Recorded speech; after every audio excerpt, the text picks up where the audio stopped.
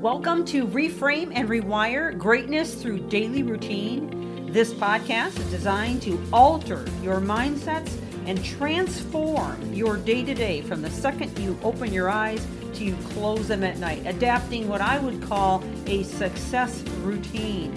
This series is liable to change your life, and it's never the big things that you do, but the littlest things you do every day that make the biggest difference. And now, on to the podcast. Thank you for joining. Well, welcome back to the podcast as we continue in this series. Is cognitive dissonance hurting you? And we just started this a few days ago, and I've been into a list of, diagnosis, whether or not you are dealing with cognitive dissonance. And we've already named a couple of examples and defined cognitive dissonance. So if you've missed any of that, I would encourage you to go back. But we are going to be bringing some guest appearances on.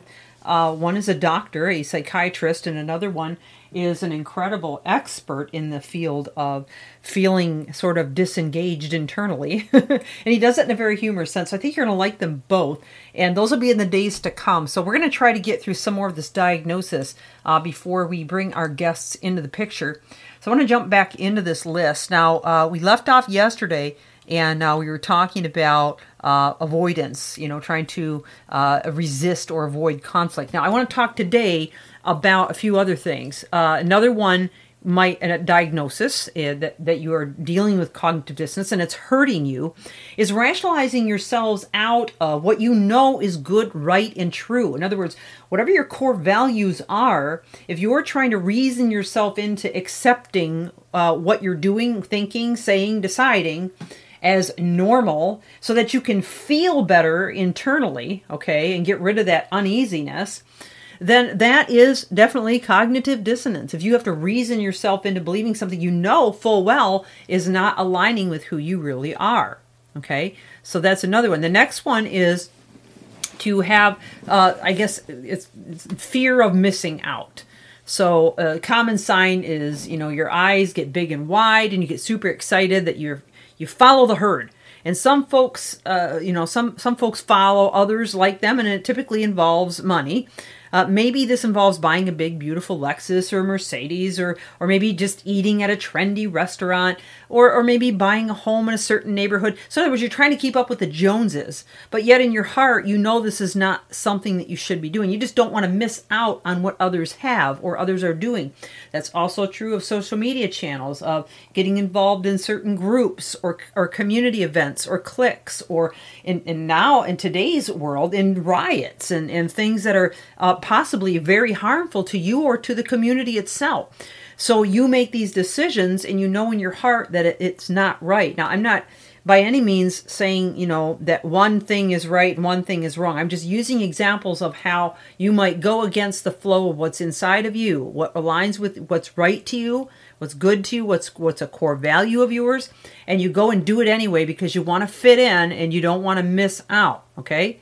So another one is shame, okay? So as in previous signs that we talked to, they're related to what maybe encountering is a battling of the cognitive dissonance effect. And the after effects are actually more compounding and are more felt than the original effects. So just imagine when you did something that you said you weren't going to do, the shame that you felt afterwards. So sometimes for days, sometimes weeks, sometimes months, sometimes even years, you can feel horrible about having gone against what you knew you shouldn't have done. And you may have a tremendous amount of anguish, shame, remorse, regret, or you may be even dealing with some consequences that you brought on because you did not follow your heart. All right, and we always hear that term, follow your heart. Well, that is, in fact, the cognitive consonance that we've been talking about or referring to. So the more that we can align ourselves with who we truly are and what we truly believe, what our blueprint is for success, for life, for making good choices, the less apt we are to fall into these emotional states that are going to be very damaging to us, to our confidence level, to our ability to move forward, to our ability to succeed, to feel good about ourselves. And so then the final one that I want to share is guilt, okay? So if you have this nagging feeling of guilt that you messed up, then you will deal with these emotions for potentially long term if you don't deal with them at the front. Okay, so how do we overcome that? Well, we're going to be getting into a lot of these kinds of things that I have mentioned before in past podcasts, the importance of not only knowing your core values, but visualizing, of affirmations, of, taking time to think before you act, really measuring up what's happening inside your head. I've talked about thought journals before, how helpful those can be in diagnosing where your predominant thoughts are and whether or not they're actually aligning with who you want to become and what you believe is right and good and true and essentially revealing your core values. So we need to really work on this, and we need to understand the impact before we get involved in something. We need to stay focused and committed to the course of action we know we need to take. We need to change conflicting beliefs, and we need to get informed and micro-test the quality of our decision making. And this can require outside help, such as accountability, maybe a coach, maybe a psychiatrist, maybe a counselor, or possibly even some mentorship could help you to stay the course.